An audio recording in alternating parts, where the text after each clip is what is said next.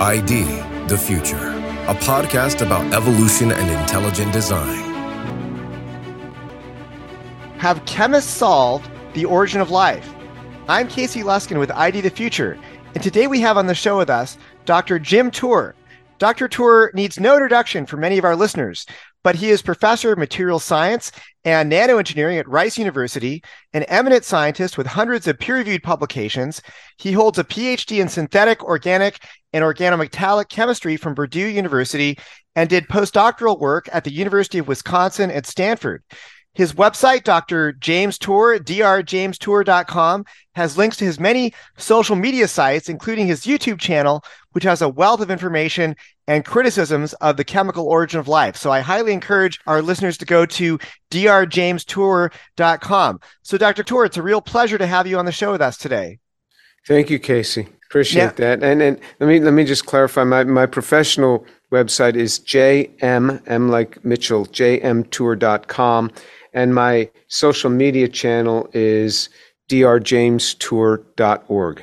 Oh, .org. Okay, well, thank you for clarifying that. Go check those out and be sure to find Dr. Tour's YouTube channel. So the occasion for us having you on ID the Future today is that you recently published a chapter in the newly released book, Science and Faith and Dialogue, published by the South African academic publisher Aosis. Now, this book is open access, but your chapter is therefore free to download, and I encourage folks to do that. It's titled, Our Present Proposals on the Chemical Evolutionary Mechanisms Accurately Pointing Towards the First Life. And it's a very nice summary of your own research as well as current problems with the origin of life theories. So I'd like to get into that. But first, you are a synthetic chemist, Dr. Tour. So I'd like to ask you, what is a synthetic chemist? Does that mean that you're not a real chemist, but one that was synthesized? Or does it mean that you make stuff? What does it mean to be a synthetic chemist? A synthetic chemist is a chemist which makes chemicals, makes compounds. There's analytical chemists that measure a lot of things. There's physical chemists that also measure things and interpret, but the chemists who actually make molecules for a living, they're called synthetic chemists. It could be an organic chemist, can be an inorganic chemist. They can focus more specifically on materials or natural products or pharmaceuticals. So synthetic chemists can be broadly across many different fields, but they're the ones that make things. Okay, great. And you have made some very interesting things in your research. I, again, assume that some of our listeners will be familiar with your research designing these miniature molecular machines, which you call nano vehicles. And I know you've spoken about these nano cars, nano vehicles quite a bit, but can you tell us a little bit about what these nano vehicles are and how easy are they to build? Well, they're not as difficult for us as they used to be. Once you've made certain pieces, you can just take your laboratory notebook and mimic the things that the people who've gone before you have done. So we already know how to make the wheels. We know how to make axles and chassis. It's when we vary them, and then that takes more work. But it took many years for us to develop the first ones, and then we build upon those parts. How difficult is it? Well, to a synthetic chemist, if you're following the protocols that we've already come up with, it's not that difficult. I mean, it's just going to take you a month or two in the lab, probably a couple of months, and you can get this thing made. If you're doing it for the first time and you didn't have the protocols in hand, as a synthetic chemist, it took us, as a group of synthetic chemists, it took us years. We made the first chassis and axles fairly quickly, and then it took us, I would say, 5 years to get the wheels on, first generation of wheels. So you can get kind of hung up at different places. So obviously you could say that today it's very easy to make life. You just need a cell, and that cell can replicate and make more life. So once you get the process going, it's not so hard, but getting the process started, that takes a lot of work. So it sounds like these nano cars did take a lot of work at the outset for you guys to determine exactly, how to build them, how to put the parts together. Does this have implications for the origin of life? If it takes that much work to produce a man-made molecular machine, how could nature do that? Well, a cell is much, much more complex than our nano cars. So you can get all the chemists in the world together and say make a cell, and it can't be done. They'll say, well, at least we could make the vesicle, the outer membrane, and no, they can't. because the outer membrane, actually a bilayer membrane, and we don't know how to make the inner layer different than the outer layer. So usually the outer layer will have saturated, fully hydrocarbon chains, and the inner layer will have what's called unsaturated systems. You'll have a lot of double bonds in there, most of them being cis double bonds. So we don't know how to do that. We don't know how to put the pieces in there. We don't know how to build the pieces for this. So it's a big problem. I mean, that we can't do yet. One day, but certainly not today and not in the near future. So in your chapter, Dr. Torr, you talk about some necessary aspects of any synthetic chemistry experiment, and including presumably those related to the origin of life. They're trying to synthesize molecules that are thought to be relevant and necessary for life. And I'd like to go through some of these necessary aspects of synthetic chemistry experiments. You talk about purification. What is purification, and why is that necessary after each step in a synthesis experiment? Okay, so generally your syntheses don't yield 100% pure product. And so you have to get them really pure to go on to the next step, or else those impurities suck up your starting material.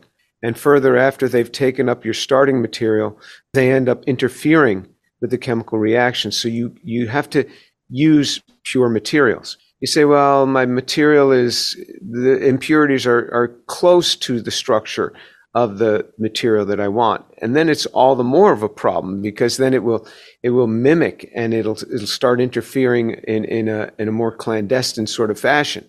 So you have to be able to purify at each step to get your starting materials pure for the new step, and then what you've made, you have got to get that product for the next step pure. So without purification, you're in big trouble. And this is what happens. I mean, organic reactions are rarely 100%, and even if you're 90% pure, that 10% causes a real hassle in the following steps. So you're going to have to purify often.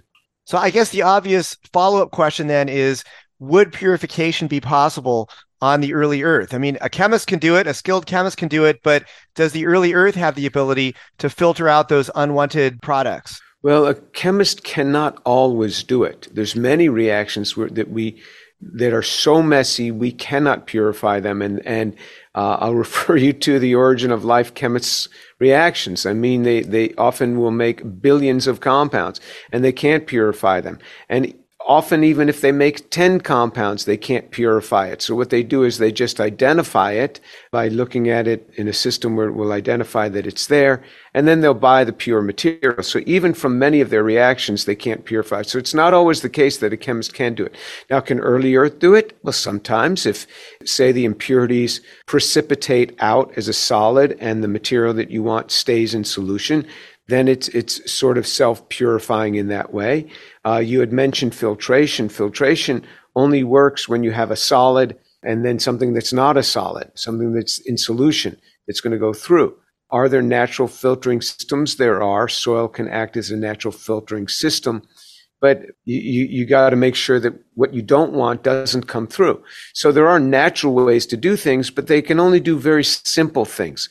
Complex separations are very hard in a non-biological world, in an early Earth world where there isn't biology to help you through this. What about the instability of intermediate products? Why is this a problem for prebiotic synthesis experiments? Well, the materials that you're making are unstable under the very conditions in which they formed. So they always have a half-life. So for example, when you're doing carbohydrate synthesis, you make a product and that's the one you want, but it doesn't know that that's the one you want. So it goes on and makes other things. So under the very reaction conditions that things are made, they are often not stable and they end up forming other things. So you have an instability problem even under the very conditions that the thing was made. So the chemist will be in there and they'll be watching it. And when it's optimized, they'll right away stop the reaction. They'll stop the reaction by adding a quenching agent or something to get out the compound that they want. Then the problem comes, okay, so now I've isolated my compound. I've stopped it. Now I've got to purify it to get away from the impurities. Now I have a nice pure compound. But if I leave that compound out in the sunlight and in air, it starts decomposing fairly rapidly. And you might say, well, the atmosphere wasn't so oxidizing back then. Well, actually, more recent data is suggesting it was very similar to the atmosphere that we have now. But even if you say it wasn't so oxidizing, it was more reducing. So you had more sulfur around, you had more ammonia around, you had less oxygen around. Still, those are degrading substances. Sulfur, if you have that around, those are thiols. They can add quite well in a conjugate fashion. They're very good nucleophiles. If you have ammonia around, that can form imines, that can take off protons.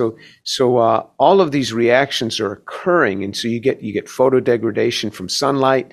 So once you've made something, generally in a laboratory, what you'll do is you put it in a bottle, you flush that bottle to get all the air out, flush it with nitrogen, cap it up, and then put it in the freezer away from light, often wrapping it in aluminum foil so it doesn't get exposed to light. If somebody opens up the refrigerator or something, put it or the freezer, and keep it cold to slow down the degradation. Nature doesn't have an early Earth to do all that for you. So decomposition of the final product, even if it somehow got away from all the impurities that formed in the reaction, is also a problem. Yeah, one of the things that really struck me in your chapter was you talked about how when you form a molecule, it will often have various isomers. And of course, those are compounds with the same chemical formula, but different structures. And that's a problem because you can form all these isomers, but only one of them maybe is the one that life is using. And how are you going to discriminate between the ones that you want, the ones that you don't want? That's a real problem. And I think that for a lot of us who are familiar with some of these problems, it's not always apparent just how much variation there is in the products, the intermediate products, and what you need to do to get to each next step. You also mentioned that in prebiotic chemistry, reagent addition order is critical. What do you mean by this, and why is that so important? Well, it's like baking a cake. If you say, well, the first step, I'll add the icing to the flour. We know that doesn't work. So there's a reagent order that you have to use. The same thing is in chemistry. You have to add reagent 1, then reagent 2, then reagent 3, and add them in that order. Just like if you add the icing to the flour in the beginning, you're not going to have a very good cake. The chemistry doesn't work if you get them out of order. And chemistry is usually a lot more demanding than is cooking. You have to have reagent concentration. You can't just eyeball it. I mean, if you have the stoichiometry wrong, that's often a big problem. And when the reagents aren't going in the right order, you don't get the product that you want. So all of those strictures are upon us in synthesis. And they would be on an early Earth, or just because it happens on an early Earth, it doesn't get away from this. You also talk about bringing up material from the rear. Why is this important in synthetic chemistry, and why does that pose a problem for these prebiotic synthesis experiments? Right. So reactions are rarely ever 100%. So say you start with 1 gram of compound, you change the structure, your yield was 50%, now you have half a gram. If you go on the next step, your yield is 50%, now you have 0.25 grams. You do that again, your yield is 50%, you have 0.125 grams. So you keep decreasing the amount. So after several steps, you're down to 10 milligrams from 1 gram. Now that's if you have 50% yield. That's often pretty good, especially for a first-time reaction. The reactions that these origin of life experimenters often get, the yields are fractions of a percent. So now you've gone from 1 gram, say, to 0.01 grams after one step, and now you've gone to 0.001 grams. So now you've run out of material. So what you have to do is you have to go back to the beginning and make more. And you look at the conditions that were optimized for you. But if you don't have a laboratory notebook, you don't know how to go back and make more. You got to just start flipping coins all over again because you haven't kept any record of it. So this is the problem. It's the whole material transfer problem. So this is basically mass transfer, what you're talking about. Yes. Okay. Yes. So in your chapter, you talk about also the RNA world model for the origin of life. Some listeners may be familiar with the work of John Sutherland and his team, which purported to generate these pyrimidine ribonucleotides under prebiotic conditions needed for RNA. But did he really show that these nucleotides could arise naturally without guidance on the early Earth when we consider all these various problems that prebiotic synthesis experiments encounter. Was he able to solve these, or did he sort of make the mistakes that you're talking about? Well, he used extremely exacting conditions. So when he says that they would have been prebiotically available, that's if you have exact addition order and you have all of these exact chemicals. So he's using very strict conditions. But we'll give it to him. You want to do that? That's fine. Even if you look at what he made, it was not enantiopure. It was not, it had an enantiomer in there. So that was a problem. He had the control of the stereocenters was not absolute. So even he had other diastereomers in there. So he had a lot of other isomers already in there. So it would be unusable. It would be unusable. So even what he made was unusable. Now, that's not to detract from very interesting chemistry that he did. Nonetheless, it's not set up to be used for life.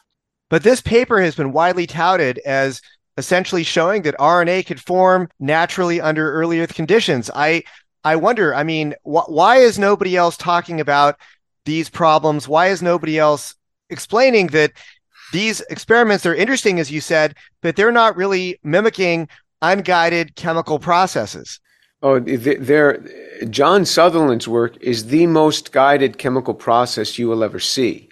It's more guided than many synthetic reactions that synthetic chemists use. I mean, you have to have very, very strict conditions, careful pH adjustments. It's really quite complex. But if you take the ones that are a little bit less guided, like the work of Steve Benner has a terrible time, and then he has to fall back on the guided synthesis work. Even though he says he doesn't, he has to. I mean, you read his papers, he has to. And then his stuff is so impure at each step. At each step, it's so impure, he has to buy the starting material for the next step because he can't take it on more than one step.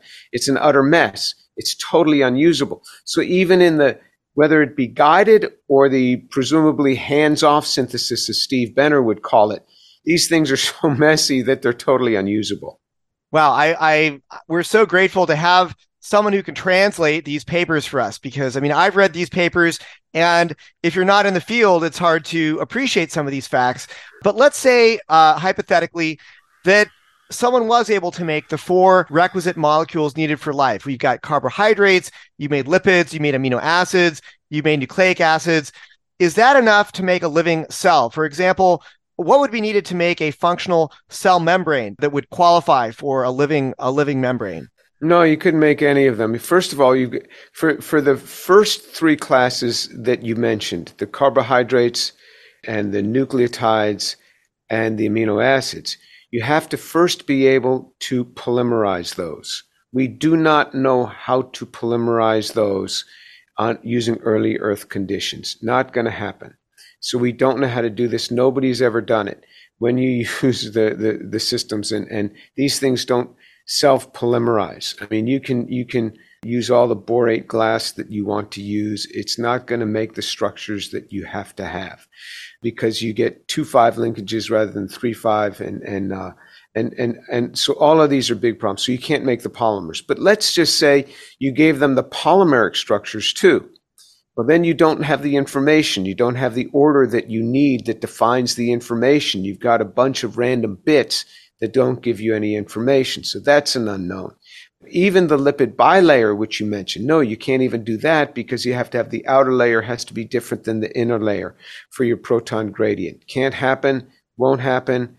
And so we don't know how to do that yet either. Only way we know how to do this is to use enzymes, flipase enzymes, to make those lipid bilayers the right way. Nobody's ever done that in a prebiotic Earth-like system. But where'd you get those enzymes in the first place? You would have had to polymerize your amino acids, and half the amino acids have what are called active side chains that would interfere in the polymerization. So you're dead in the water there too. So at every step, it's hard. It's not been done. It's not been demonstrated. But even let's just say in 500 years, we can figure out how to polymerize these. Still, even if you gave them in all the polymers, all in the homochiral form, can you ever use these? And the answer is no, you can't, because nobody knows how to now construct the secondary structures within the cells from this. So we're really lost. Yeah, people talk about these steps as if it's so easy. You've got the monomers, now you can make polymers. Mm-hmm. But as you said, I mean, what's going to prevent these monomers from linking up in the wrong places? You get a 2' 5' linkage, you are not going to be able to produce something that can be read by the enzymes that are used in life. It has to be 3' 5'. I think back to my high school chemistry class, Dr. Tour, where my teacher would always talk about Le Chatelier's principle, where a reaction does not go forward in the presence of its product. And what I think a lot of folks don't appreciate is that when you link up these monomers to form polymers, that generates a water molecule. Well, supposedly all this took place in the prebiotic soup, which is, of course, an aqueous environment, a water-based environment. So how are you going to drive a reaction forward that's generating water? Creating all of these polymers requires some mechanism to basically remove the water. And I don't think that's going to happen in a prebiotic soup. Of course, they'll talk about hypotheses that maybe, the soup splashed on the side of a volcano and that heated things up and that somehow dried it out. But now you're generating heat. And heat, of course, tends to kill off these organic molecules and reduces their stability greatly. So there's just one problem after another. I don't know if the dehydration synthesis problem is something that you've looked into very much, but it's always struck me that a water-based prebiotic soup is the worst place to generate these polymers. Well, that's certainly the case when you look at the dehydration reaction to make polypeptides, to make your amino acids coupling. Yes, water pushes them back the other way. That's a real problem. And you can't get these things to form in water. You have to activate the carboxyl group. And so if you dry it out, yeah, you can push these, but as soon as you wet it, it starts going back the other way as well. The carbohydrates, it's hard to know how to form these polyethers. The polyethers are a little bit more stable to water, but the problem with the carbohydrate is it has what's called an anomeric center. And at that center, it's more hydrolytically unstable. So yes, it can go back from that particular center. The other centers can be more hydrolytically stable. Certainly the half-life of RNA is quite short. You have to work with RNA under very careful conditions. But in water, RNA, you might if your water is free of a lot of divalent ions, then you might have several months if you had a lot of the RNA. But if you had one molecule of the RNA, that time shortens tremendously. So let's say that, again, hypothetically, you could produce all of the complex molecules that are needed for a cell. Obviously, we're being incredibly generous here, but you basically have all the parts needed for a cell. They're floating around in some kind of a medium. Does that give us life? And this gets to the concept of the interactome. What is the interactome? And why is this a major barrier to the formation of life in the lab? Right. So you can put all these parts together and stir them around. They're not going to hook up right. I mean, you get amino acids coupling with sugars and you get a mess. And then there's the higher level structures too. And then it's just the way the molecules align relative to one another. And that's the interactome that you're talking about. The interactome is an enormously complex structure by which information is passed through molecular structures that have ordered arrangements between them that are not hooked together by a full chemical bond. And so they're not hooked together by a full chemical bond, and so they have a little bit more flexibility, but the arrangement of them. So there's been some calculations that in a yeast cell, you'd have 10 to the 79 billion protein-protein combinations. That's a big number. That's a 1 with 79 billion zeros after it. And numbers like that are impossible to reach by any random event. So you have to transfer this from a living system that has this order. You then split it in half and transfer it into the newer systems that you're going to be making. So the interactome adds a level of complexity that we had not thought about. And that was some discovery, I don't know, in the last 10 or 12 years. So in your final analysis, Dr. Tor, are origin of life researchers anywhere close to explaining how life arose naturally on the prebiotic Earth? And would you say, are they disclosing to the public the weaknesses of their models? No, they're nowhere close to figuring this thing out. Nowhere close to, and they're getting further away from the target every year, because even if they make a little advance, it's tiny compared to the new structural material that we're finding in a cell that's going to be required, the things that we're going to have to solve. So this interactome problem wasn't even known 20 years ago. The chiral-induced spin selectivity was another problem that wasn't known 20 years ago. And so we're finding all of this needs to be solved. So the structure of even the simplest cell is getting far more complex and nothing that we can easily get at. The football field is getting longer and longer and longer as we discover more, and you realize you're further and further and further away from the end zone. Correct. Okay, well, Dr. Jim Tour, thank you so much for coming on ID the Future to talk about problems with the chemical origin of life. Again, I would encourage listeners to check out Dr. Tour's chapter in the new book, Science and Faith in Dialogue. We'll put a link in the description of the podcast where you can download it for free. His chapter, again, is titled Our Present Proposals on Chemical Evolutionary Mechanisms Accurately Pointing Towards the First Life. And be sure to check out Dr. Tour's website. His professional website is jmtour.com, and his social media website is drjamestour.org, where you can get links to his social media sites, such as his YouTube channel. Thanks so much, Dr. Tour, for joining us. Thank you, Casey. I'm Casey Luskin with ID the Future. Thanks for listening. Visit us at idthefuture.com and intelligentdesign.org. This program is copyright Discovery Institute and recorded by its Center for Science and Culture.